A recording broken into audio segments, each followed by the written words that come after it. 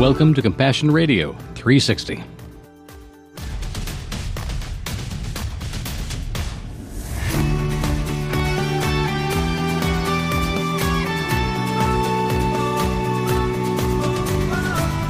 It's Friday. It's time for Compassion Radio's 360 program. Sandy, welcome back to the microphone. Hey, it's good to be here. We do something unique on our Friday program, and that is to look at the world as it really is and try to learn a spiritual lesson from it.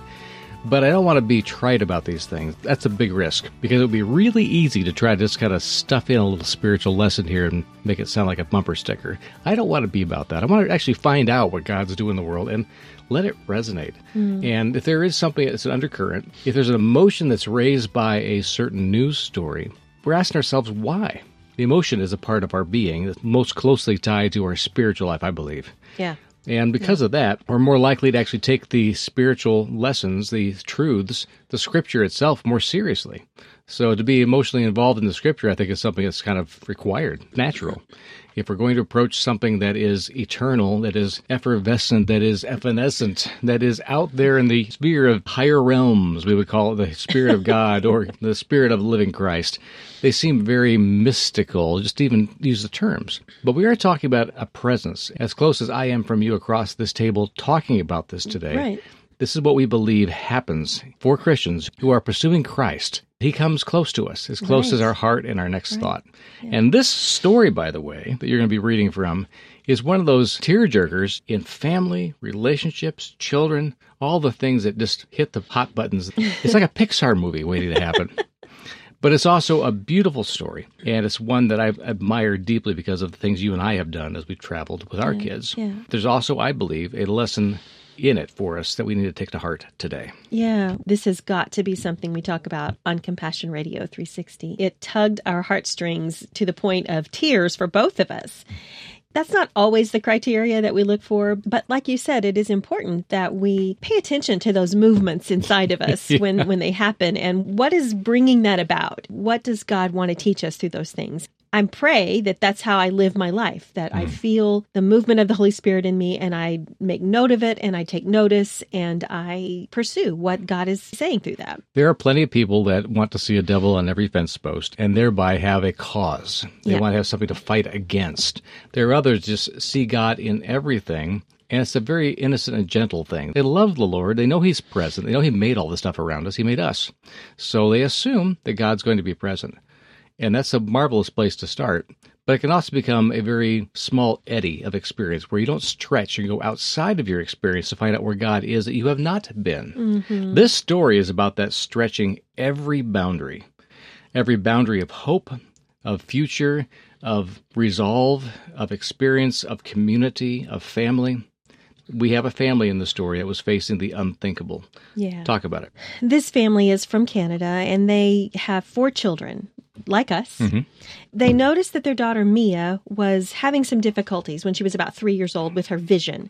And so, obviously, as a parent, you're concerned about that. They tried to work with her, and the doctors were like, maybe she'll need glasses or whatever. And so a few years after they took her to a specialist, she was diagnosed with a rare genetic condition called retinitis pigmentosa. It's something people have probably heard about. Yeah, and it causes a loss or decline in vision over time. So it's a progressive disease. And it's genetic. And there's no cure for it. Kind of like macular degeneration, which is another kind of impairment of vision. Something just happens where the cells begin to decline much earlier in life than they should. Yeah. It's devastating. And the prognosis can be very, very poor. Yeah. So the progress of this disease in their family didn't just stop with Mia. No, they began to notice that 2 of their sons also were displaying evidence of this disease or this condition. Their son, Colin, who was 7, and Laurent, who was 5, were diagnosed with the same condition. So that's kind of devastating. 3 out of 4 of your children being diagnosed with a rare genetic condition that is not curable. Not life-threatening necessarily. Life-altering. But life-altering for sure.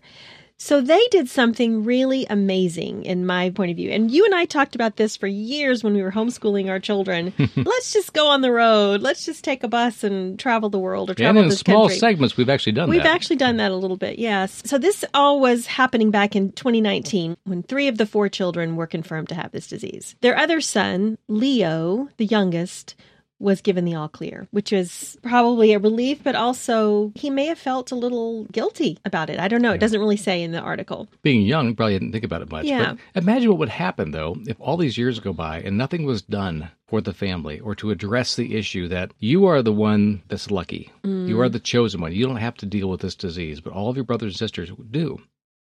That can be a real rift in families. Resentments can grow. Shame can happen. All kinds of survivor guilt ideas come to mind. This is tough. These kids are going to have very different experiences as they grow up and probably different sets of fears. Yeah. But they're still family. Yeah. Well, it sounds like this family did it the right way or is doing it the right way. They have been very inclusive in their pursuit of dreams and in their pursuit of joy. They did a really beautiful, brilliant thing. They decided to take a world tour. Yeah, well, that's simple enough. Right. The impetus for this, though, was kind of interesting. When the mother sat down saying, what do I want my kids to know? And then looking at a children's book where an elephant was in the book. And she decided, I don't want to just read about an elephant in the book. I want to show my kids a real elephant. Right, right. The doctors actually suggested that they just engross their children with visual memories. Just pour it into them. Every kind of visual memory that you can come up with, everything that you can experience, pour that into your children. So by midlife, when this disease probably has robbed them of their sight by then, they will have those visual memories. When someone says to them, oh, these mountains are beautiful, they have a visual perception of that. Yeah. They know what the mountains look like. Something else came to mind when you told me about this recommendation from the doctor to go ahead and do this. You know, when you crowd your mind with visual memories, that's one thing. You can sit here and watch TV all day and be crowded with visual memories. What they're doing is multi-sense.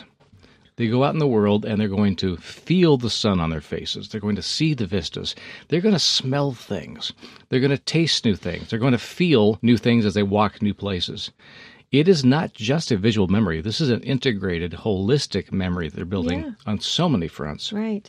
And they're building it in context of them. Yeah, as a family, which I think is a beautiful thing. We have so many memories as a family of places that we've traveled together that one word can be spoken between the six of us and instantly we know what they're talking about. And you're there and all of the experience of it and you see it in your mind. Floods over your brain. Yeah, exactly. So the diagnosis brings an urgency for this family. And it's one of those things that as a parent, you feel this overwhelming sense of responsibility to provide your children with the best things possible for their entire life, to prepare them for their future and to solidify their foundation. So this couple had apparently traveled a lot before they had children and before they were married. It sounded very familiar to me and to you as well about our own lifestyle. So they thought, we can do this. Our life is organized in such a way that we can pull this off. We can travel.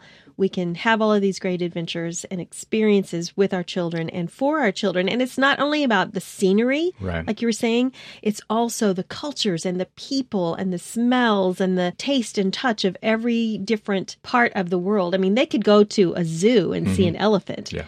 But if you're in Africa and you go on safari and you go on safari and you see them in the wild, that's a completely different experience.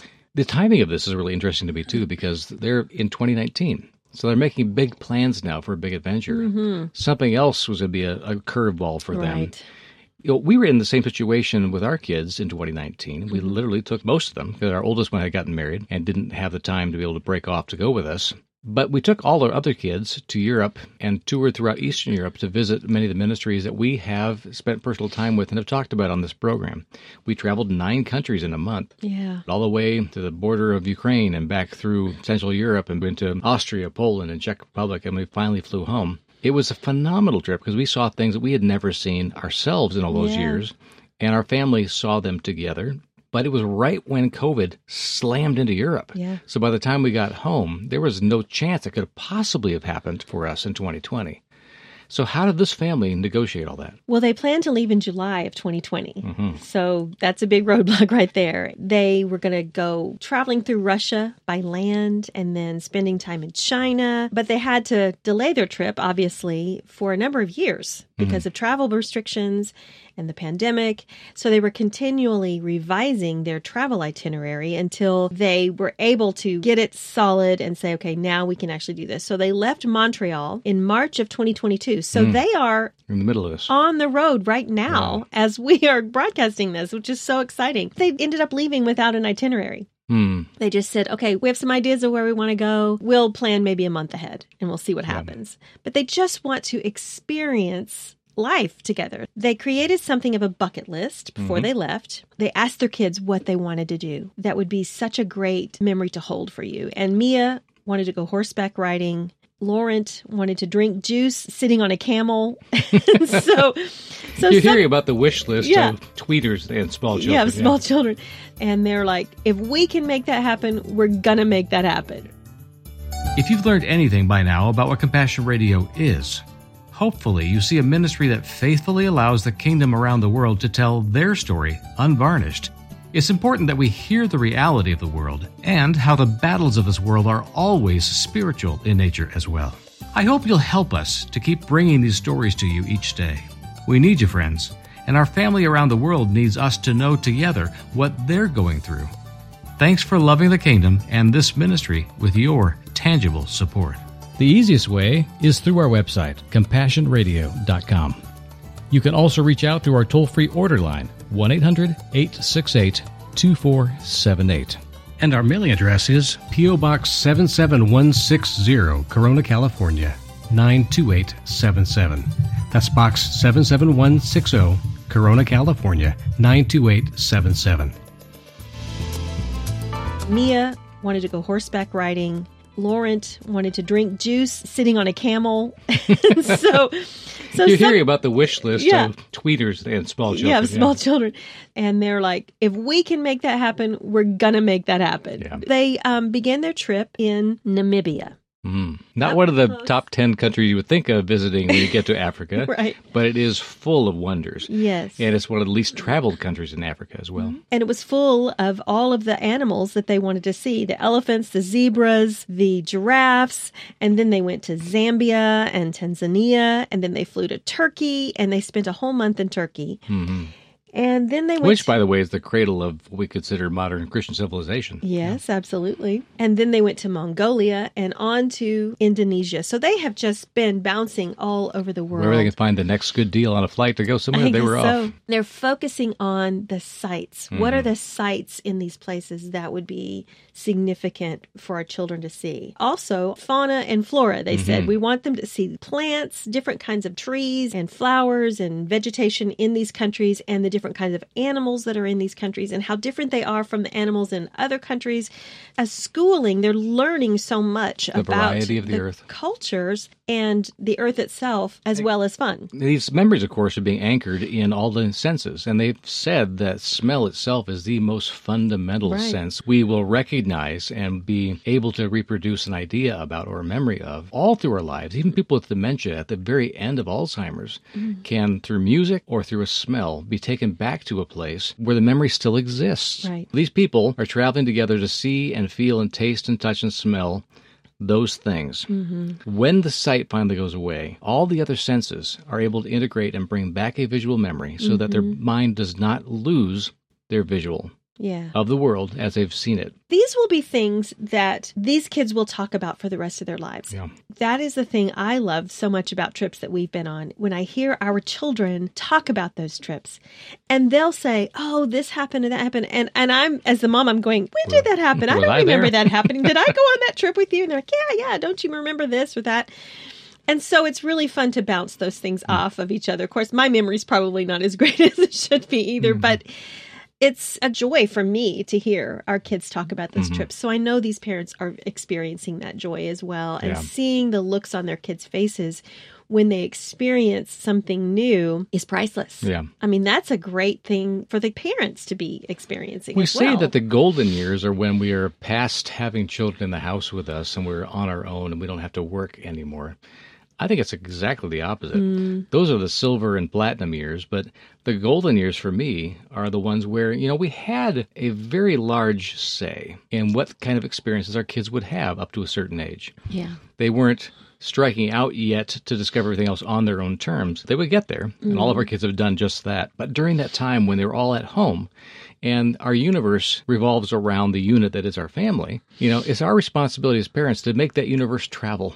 Yeah. To go encounter other universes, other families, other experiences, because it's enriching. And it literally keeps us from things like suspicion and hate and prejudice. Yeah, looking down on anybody or anything because it's not so different anymore because we've been part of it.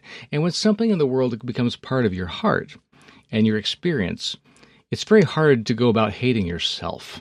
I've always encouraged parents, make an effort somehow, some way to go encounter other people, to be with them, to sit at their table, eat their food, let them host you, let them love on you. Learn about hospitality by accepting it.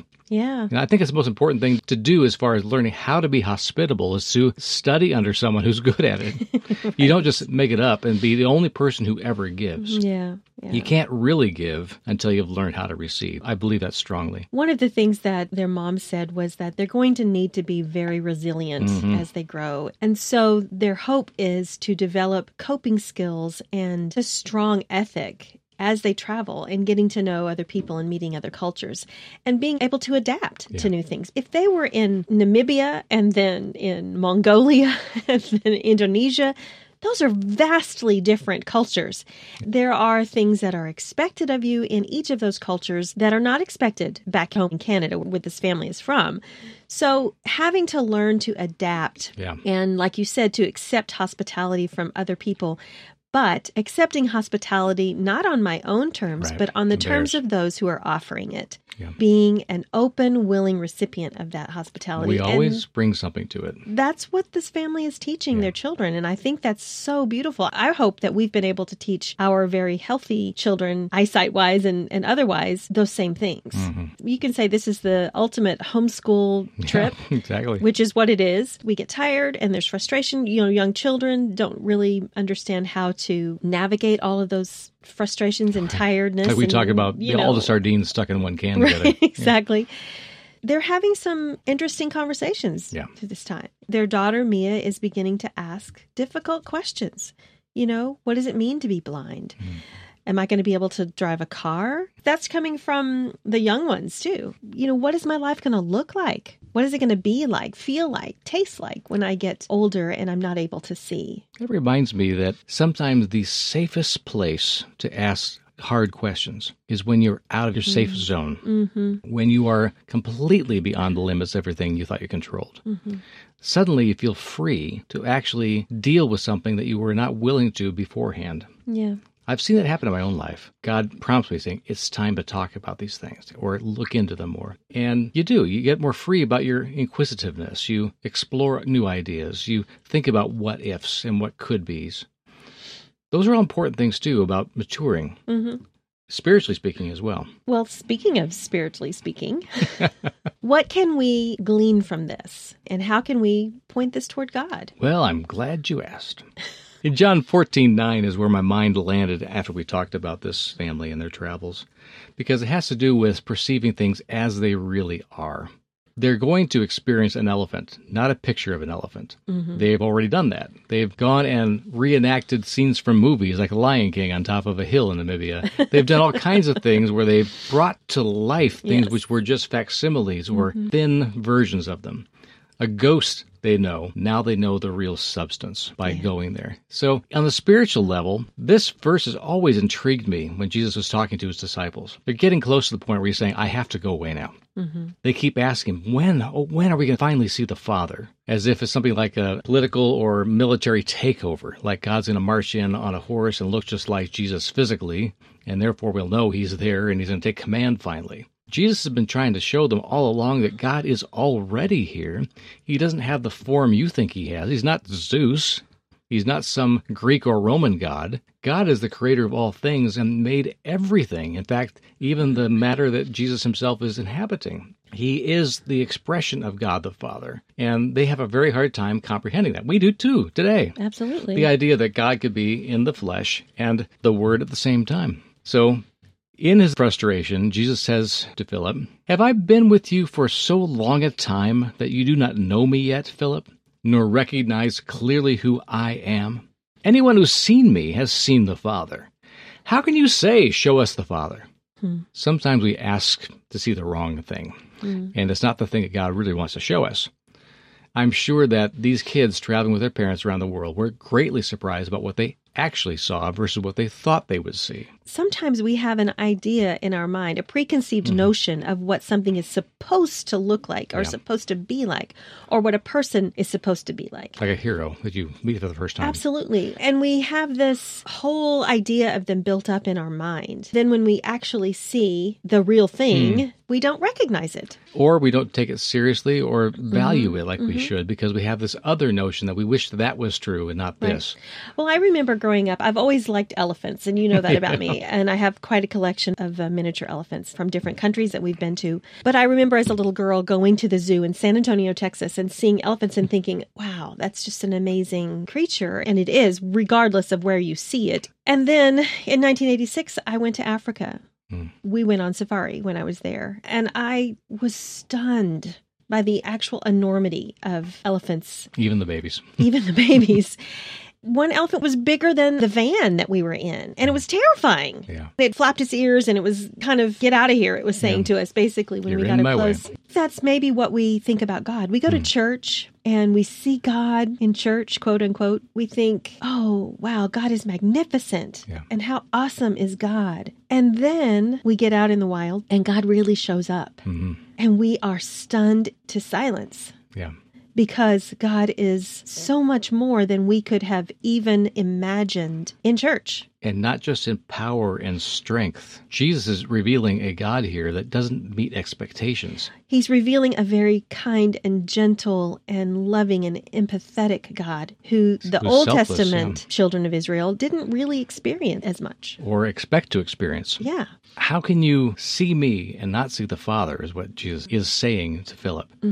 Well, I can resonate a bit with Philip's lack of understanding or his disappointment, perhaps, in what he thought he was going to see in God. And looking forward to the thing behind Jesus and not looking at Jesus himself for who he really is. I think about the greatest thing you could discover visually, spiritually, emotionally, would be God looking you in the eye. And here's Jesus talking and looking Philip in the eye saying, don't you get it yet? Yeah. Now, this family that is our example today, they're traveling the world, and every time they have an experience, I bet they finally say to themselves, I get it now. I've seen it for myself. I've gotten scared of the big elephant next to my van. Whatever.